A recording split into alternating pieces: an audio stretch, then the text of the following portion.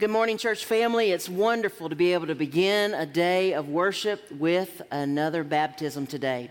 Today, we celebrate the baptism of Taylor Strange, who made her profession of faith at a sister church's D Now earlier in the year, and she's coming now to be baptized and to show you about her faith in the Lord Jesus Christ. Taylor, have you trusted Jesus as your Lord and Savior? All right, then based upon your profession of faith in Jesus Christ, I baptize you, my sister in Christ, in the name of the Father, and of the Son, and of the Holy Spirit.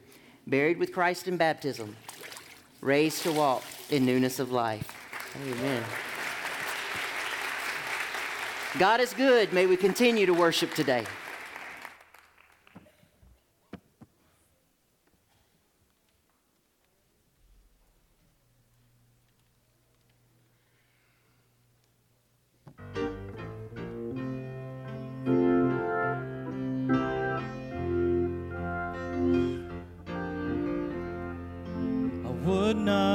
Chosen the road I have been down that left me so broken I could not see, but into my darkness God called my name out and told me He was not finished with me.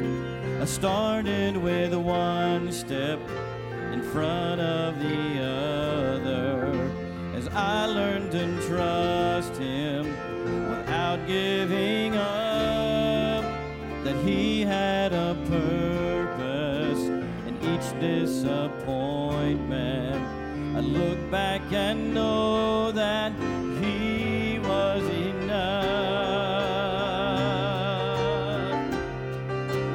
I put my hope in God, my only hope in God. When all of my plans are shifting like sand, I run to the rock where I can stand. Now I put my hand in His, because I am sure of this. Whatever the path is promised to last, I put my hope in God. Now each day I follow the one who has saved me, but sometimes the memories fight for my soul.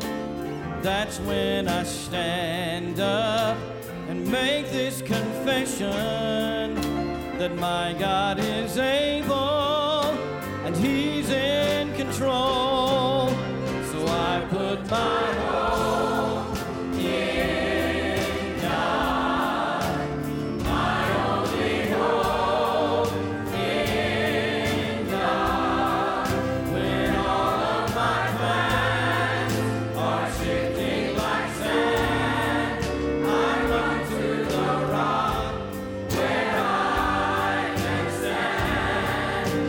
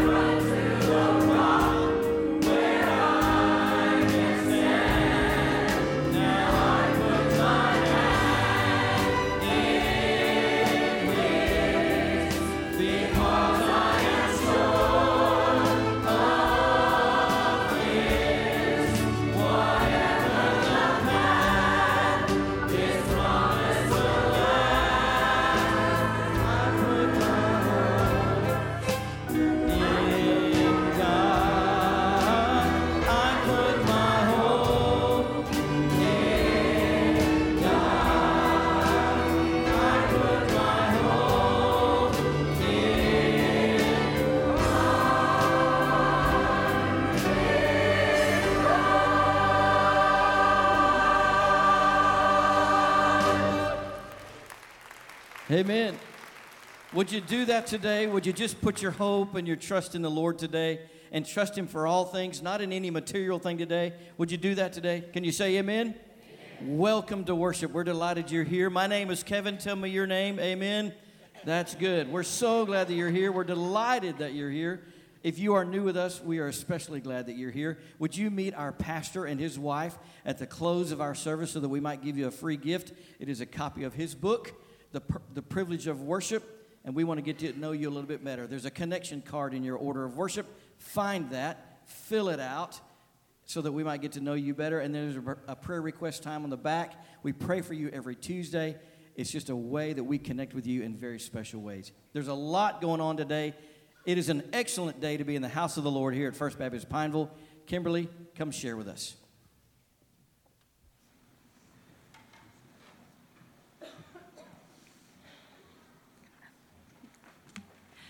Our couples, y'all come on up with your babies. All right.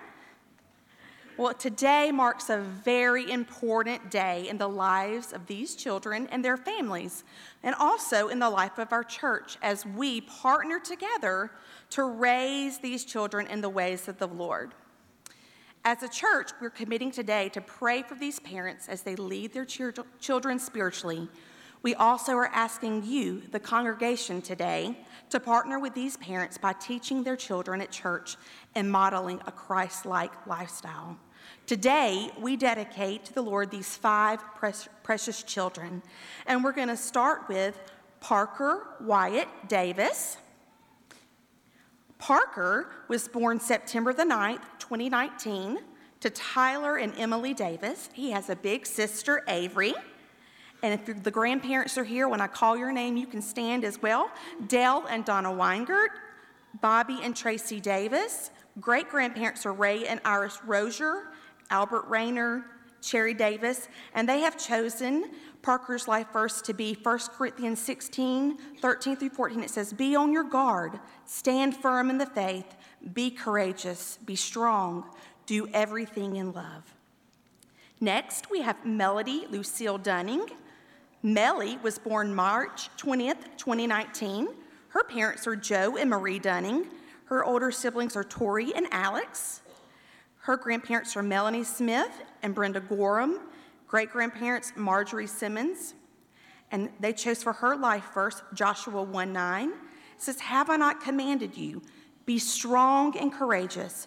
Do not be afraid. Do not be discouraged, for the Lord your God will be with you wherever you go." Next, we have Preston Joel Jacquees. He was born December 3rd, 2018.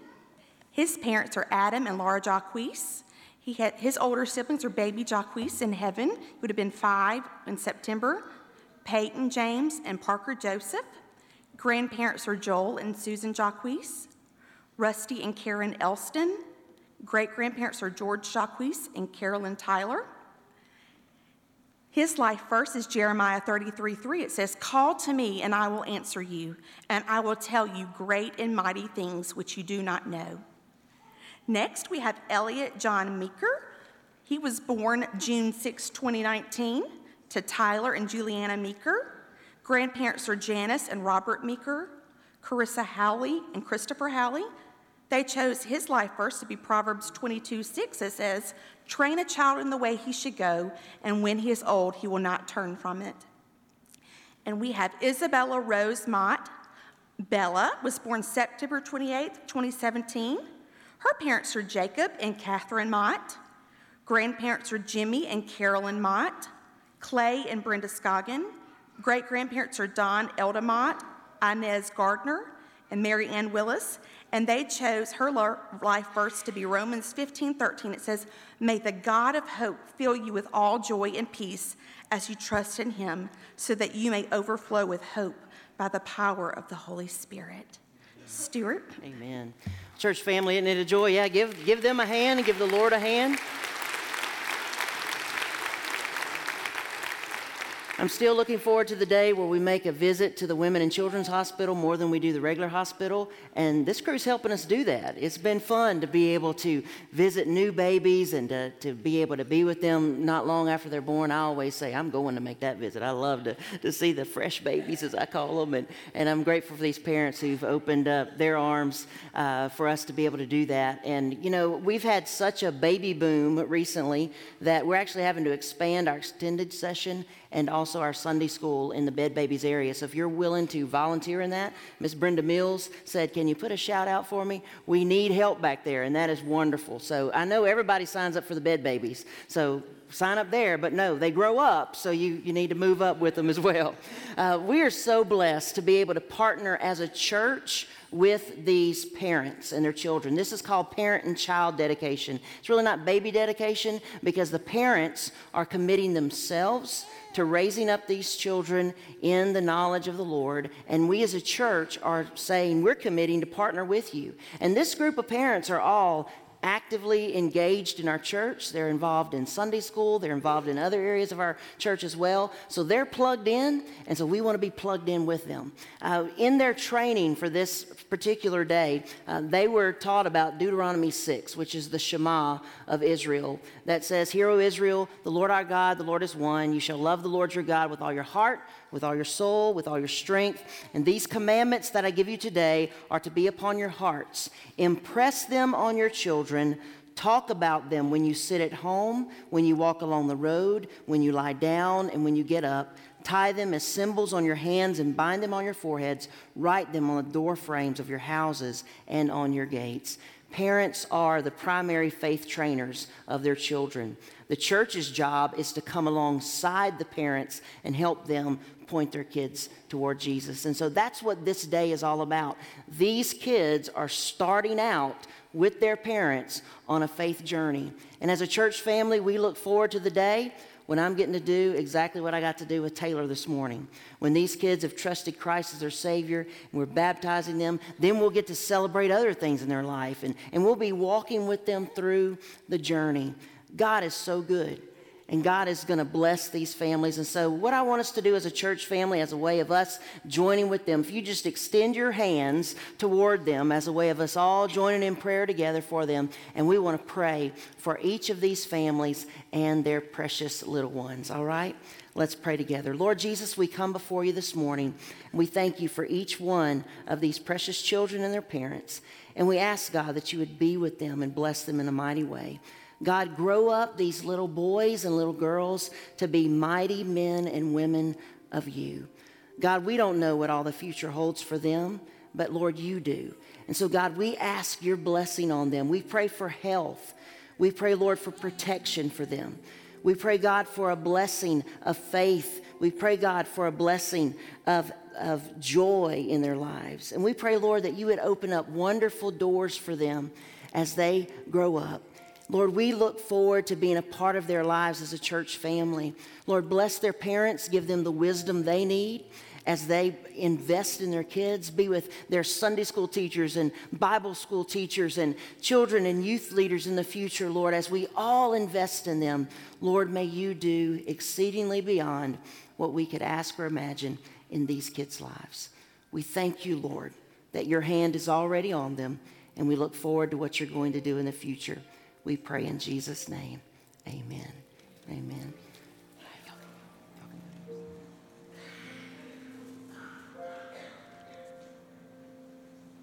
What a wonderful thing to see this many families to dedicate themselves and their children to the Lord. This morning's been a full morning with baptism and parent-child dedication, and also you see on each side of the stage, you see hundreds of Operation Christmas Child boxes, shoe boxes, that will go to boys and girls all over the world as another opportunity to be a witness to the world of the love of Jesus Christ. Not only is it about the gifts that are packed in these boxes, but each child that receives a box also has the opportunity to go through a 12-week course where they hear about this Jesus that we love and why we do Operation Christmas Child shoeboxes. They get to hear about a God that loves them and loves them right where they are, but loves them enough to not leave them and desert them and wants a relationship with them. And so they hear about that through Operation Christmas Child shoeboxes. Church family, thank you for being obedient to pack a box to send around the world so others may hear about Jesus. Will you pray with me, please, as we dedicate these boxes? Oh, Lord,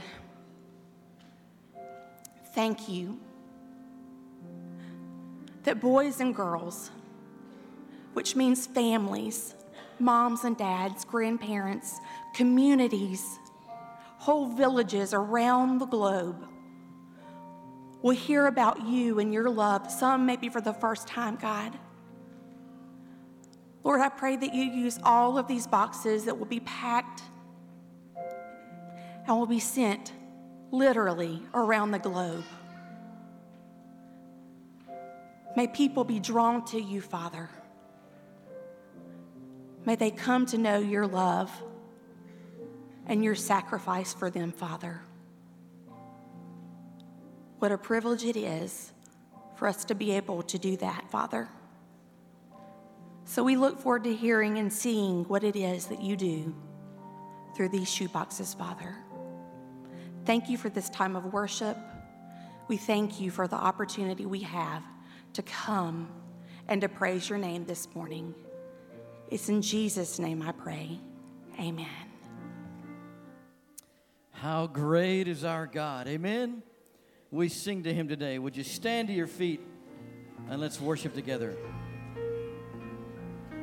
The splendor of the King, clothed in majesty, let all the earth rejoice, all the earth rejoice.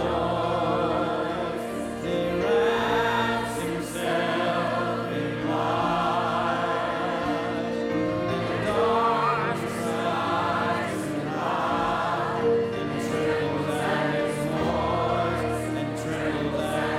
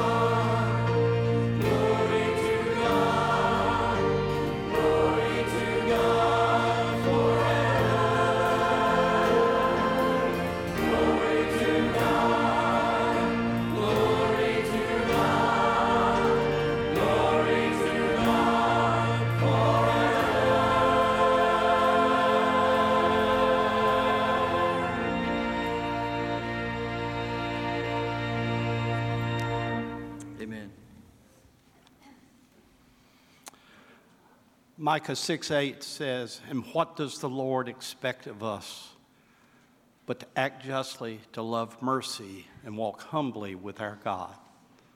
Father, implicit in that is that we use the resources and the blessings that you have given us to serve others and that we recognize that all that we have comes from you.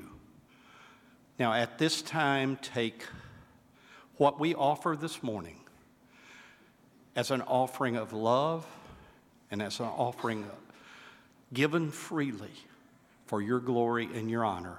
In Jesus' name, amen.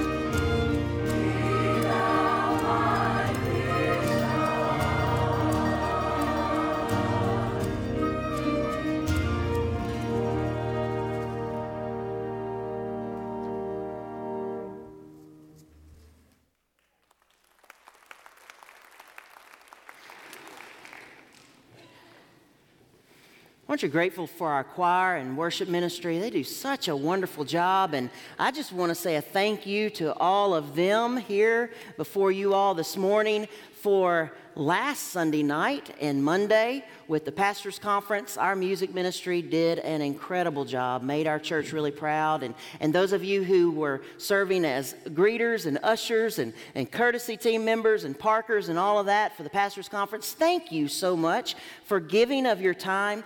We heard so many positive things from fellow church members from other churches around the state about how much it meant to be here with us, worshiping here in this sanctuary and experiencing God over that day and a half. And so thank you, church family, for all that you did, for your hospitality. Thank you to our staff for all of their great work as well. We've been blessed with a great campus, and it's wonderful to be able to use that in ministry beyond just our own ministries, but to minister to our fellow churches throughout our state and even beyond that. It was January 24th, 1848.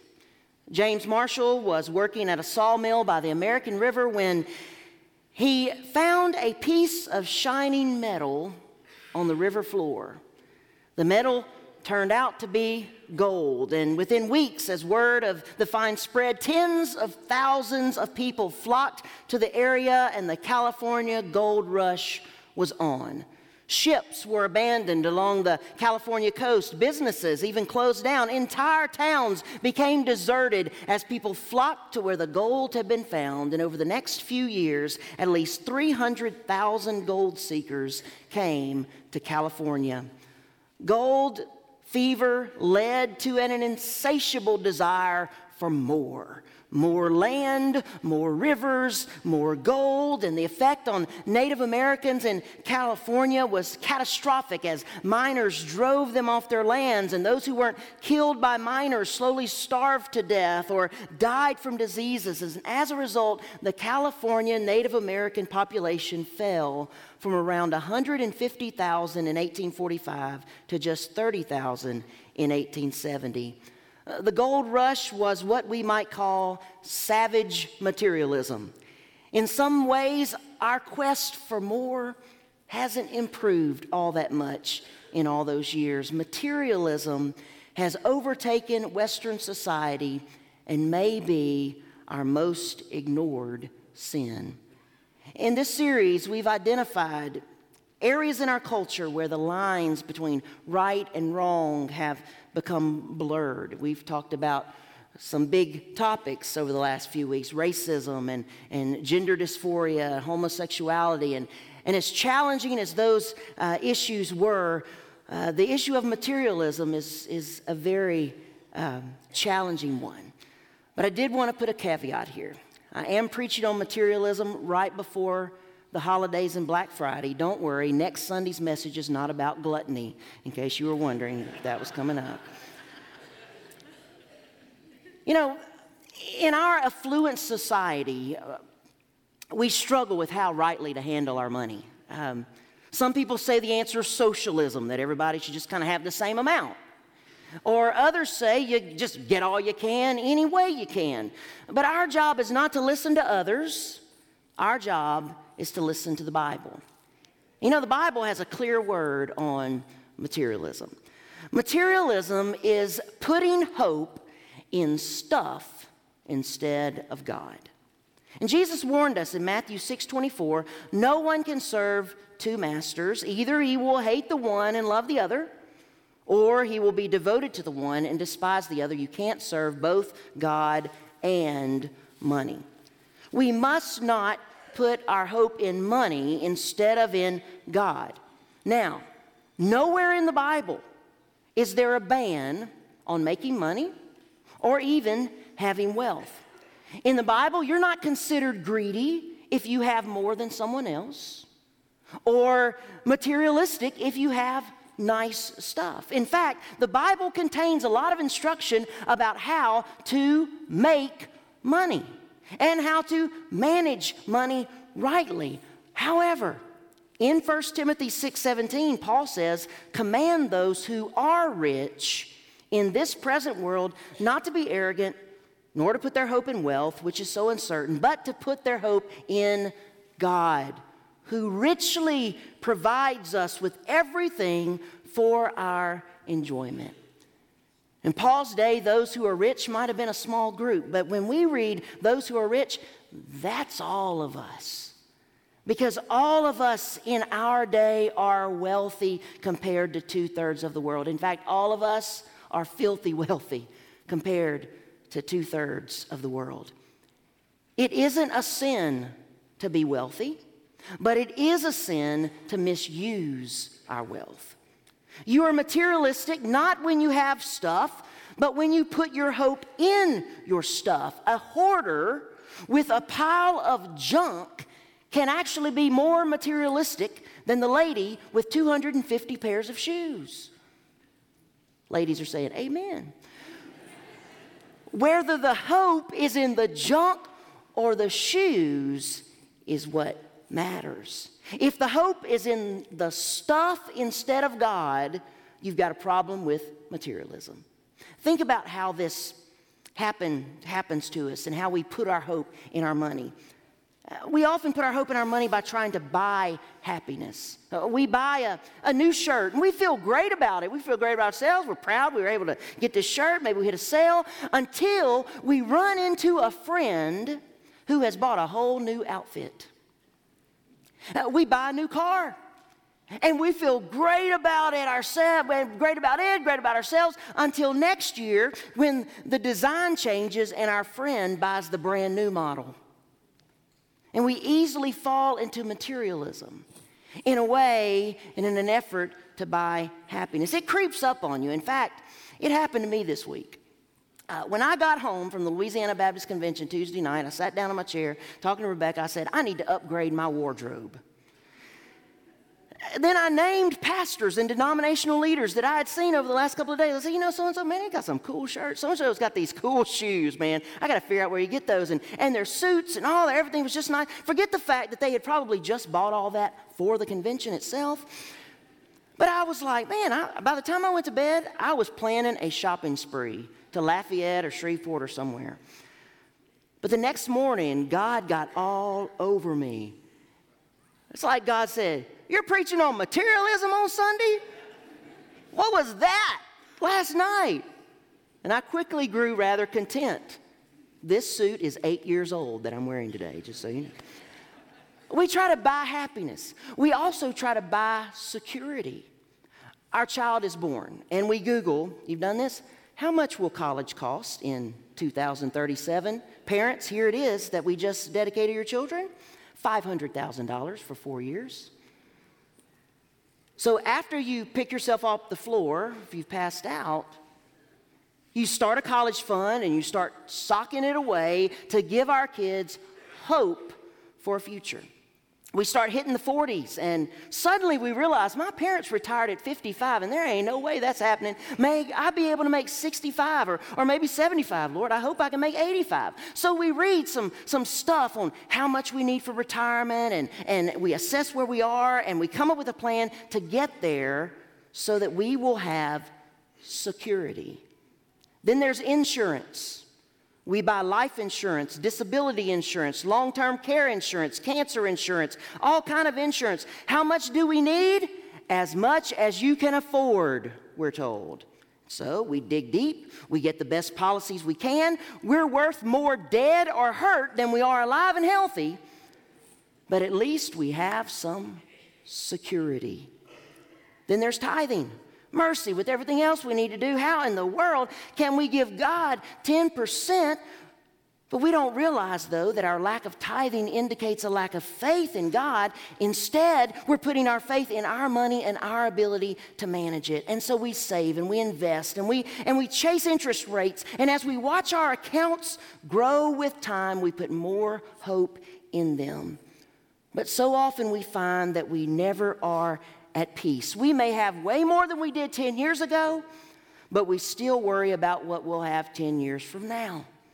And the more we have, the more stress we have. And the more we have, the more we want. And the more we get, the less content we become. This week, while reading an article on the internet about the effects of materialism on society, I just all of a sudden noticed all down the side of my screen and put into the article were ads. And guess how they were targeting me? Men's clothes and shoes.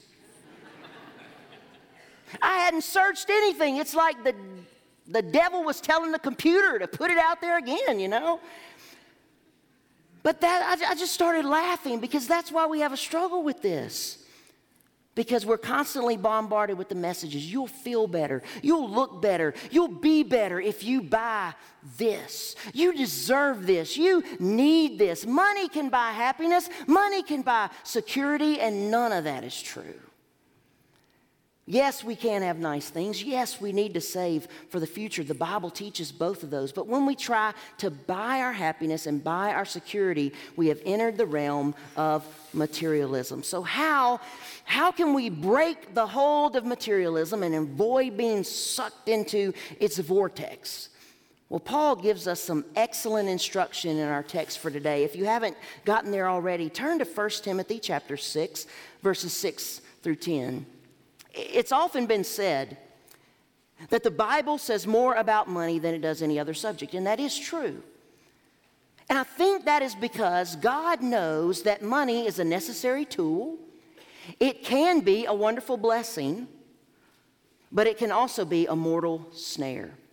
One author said that Jesus talked about money so much because money is an exact index to a man's true character. All through Scripture, there is an intimate connection between the development of a man's character and how he handles his money.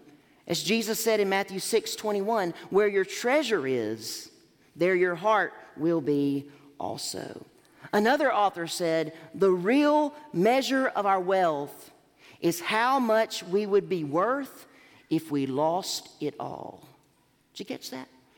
The real measure of our wealth is how much we would be worth if we lost it all. In other words, the way you hold your stuff tells a lot about how you hold your God. Paul demonstrates this in our passage. He begins by giving us a formula. He says, but godliness with contentment is great gain. Godliness plus contentment equals great gain. And then he actually ends this passage also with a formula. At the end of verse 10, we read, some people eager for money have wandered from the faith and pierced themselves with many griefs.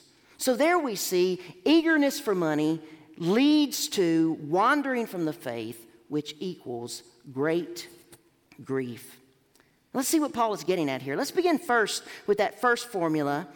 In verse 6, godliness with contentment is great gain. Godliness is pursuing God and His priorities with your life. Essentially, godliness is living for God every day. Your priorities are God's priorities. Godliness is a rather easy concept to grasp. But what about contentment? What is that? We tend to think it's having less than we do now. Like we feel bad for what we have. Well, I need to be, get rid of most of my stuff and then I'd be content. Well, some years ago, a popular author wrote a book that in part challenged people to downsize their home. And as I recall, his family had downsized from a 2,500 square foot house to a 1,500 square foot house. And when I read the book, I thought, why is 1,500 square feet more godly than 2,500 square feet when most people in the world live in less than 200 square feet? I mean, what is that about? I get the desire to fight materialism and fund missions. I get the desire and the knowledge that our materialism, especially in home buying, is sometimes just off the charts, out of control. But the size of your home doesn't necessarily indicate whether you are content or materialistic. The size of your heart is what determines that. If you can afford a home, no matter its size, if you can afford your home, no matter its size, and you use it as a center for your family's ministry, great.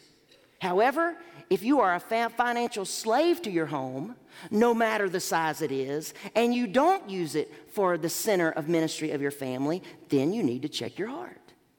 Contentment is not necessarily having less than you have now. It's a matter of the heart. Nor does contentment mean that you cannot have dreams or try to better yourself. In fact, the Bible encourages dreams. The Bible encourages bettering yourself.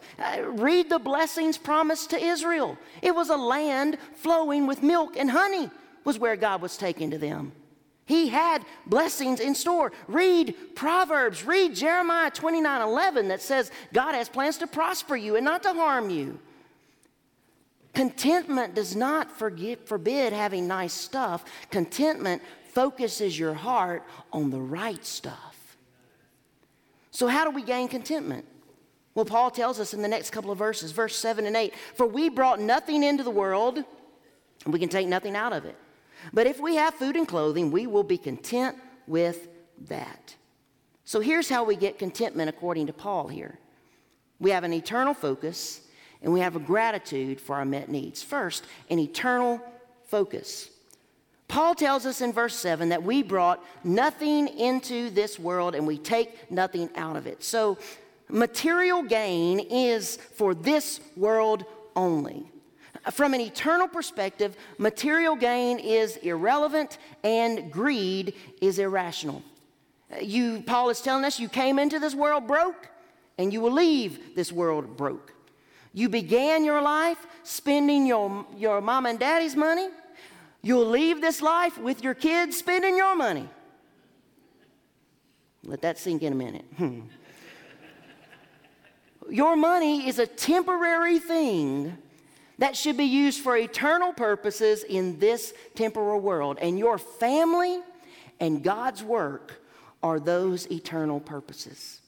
Contentment comes when God's eternal priorities become our personal priorities. An eternal focus begins by investing in God's work, by trusting God with the tithe. The first 10% given to God sets your priorities. And then you make sure that everything else in your life is driven by an eternal focus. So your home and your car, however nice they are not status symbols, but they are tools for ministry. Your bank account and investments no longer are security blankets, but are pools of resources that can be utilized in God's time to invest in His eternal focus through your church or some other work of ministry or your family. So contentment begins with an eternal focus, looking beyond the here and the now, but it continues with a gratitude for our met needs. Paul says if we have food and clothing, we will be content with that. If we have the bare necessities, we should be grateful and content. And that's a challenging verse because every single one of us in this room has those things. In fact, we have way more than those things, right? I mean, we don't just have food. We have pantries and freezers full of food. We don't just have clothes on our back right now, but we can go home to our house and we have closets and chest of drawers full of clothes. We have our needs met over and above, so we should be grateful, and we are. We are. Anybody not grateful for having plenty of food, plenty of clothes? We are grateful. But we still have to fight the materialistic calling to get even more, don't we? Godliness plus contentment is great gain. What's that? The false teachers in Timothy's day were like the TV preachers of the first century. They were selling Jesus for $1. You read about that earlier in this chapter. And Paul tells Timothy, son, the great gain from godliness and contentment isn't a big bank account. It's impact on the world for Christ. That's the great gain. The great gain comes from an eternal investment that never stops paying dividends. So what does great gain look like? Well, think about our church. A group of people 108 years ago invested in planting a church in this city. None of those people are alive today. None of us could list all their names. Very few of their descendants are in the church today. However, because of the investment of those people 108 years ago, about 700 people participate in the life of this church now, and tens of thousands of people have called this church home over those 108 years. At least $100 million has been invested in ministry and missions through those years through this church. Pastors and missionaries have been sent out from this church. Other churches have been started by this church. People have met Jesus here and then moved away and plugged into other churches and done great things for God. All told, the return on investment of those people 108 years ago could never be measured. It was an eternal investment that has never stopped paying dividends. But what if they'd never done it?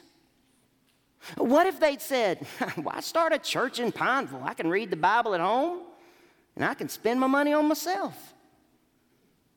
What if they had fallen into materialism instead of investing in this church? Would we be here today? Would those of you who've met Christ through the ministry of this church be saved today? There's no way to know, but we do know that because they invested way back then, we are here today, and our lives are changed because of the ministry of this church. Those people in the early 1900s that met in that shack did what Paul encourages in verses 18 to 19. Paul tells Timothy, command these people to do good, to be rich in good deeds, to be generous, willing to share. In this way, they will lay up treasure for themselves as a firm foundation for the coming age, so that they may take hold of the life that is truly life. Man, I love that statement. The life that is truly life. What we think is life really isn't life. What Madison Avenue tells us is life really isn't life. The good life isn't found in a mansion or on a beach or on a mountain or in a new suit of clothes. The good life is found when we can look around and see what God is doing through us and because of us. Because we've taken our wealth and we've invested it in God's kingdom work. We're using what He's given us. We're giving away for others to be able to use it, and we're building up His kingdom. Hope and contentment isn't found in more stuff. Hope and contentment is found in Jesus Christ. I'm grateful for those people 108 years ago who lived like that. Aren't you? So what are we doing about those who will be here 108 years from now? People who won't know our names, but who will need to know the name of Jesus. What kind of investment are we making in them? What kind of investment are you making in them? Are you giving to the Lord's work? Are you using your home as a place of ministry? Are you ministering through the areas of influence that God has given you? Your work, your hobbies, the sports teams, the business, the school, and more. All of the places where our life scatters. If we will have godliness and contentment today, the results that we will watch from heaven will be great gain. By way of contrast, Paul shows that the results of greed and materialism is a downward spiral. Look back to verse 9 and 10. People who want to get rich fall into temptation and a trap and into many foolish and harmful desires that plunge men into ruin and destruction. For the love of money is a root of all kinds of evil. Some people eager for money have wandered from the faith and pierced themselves with many griefs. The end of these two verses is that second equation, that eagerness for money leads to a wandering from the faith, which then brings great grief. Paul says that money is a root of all kinds of evil. He doesn't say that money is evil. It is neutral. It is one of the greatest resources that we have for good, for God's work, but it is also one of the enemy's greatest tools to pull us away from God. A love of money can pull us away from the purposes of God and even become our God. Yes, an eagerness for money leads to a wandering from the faith and eventually results in grief, no matter the size of the portfolio. Notice the difference between these two equations. Godliness plus contentment is great gain. Eagerness leads to wandering and great grief.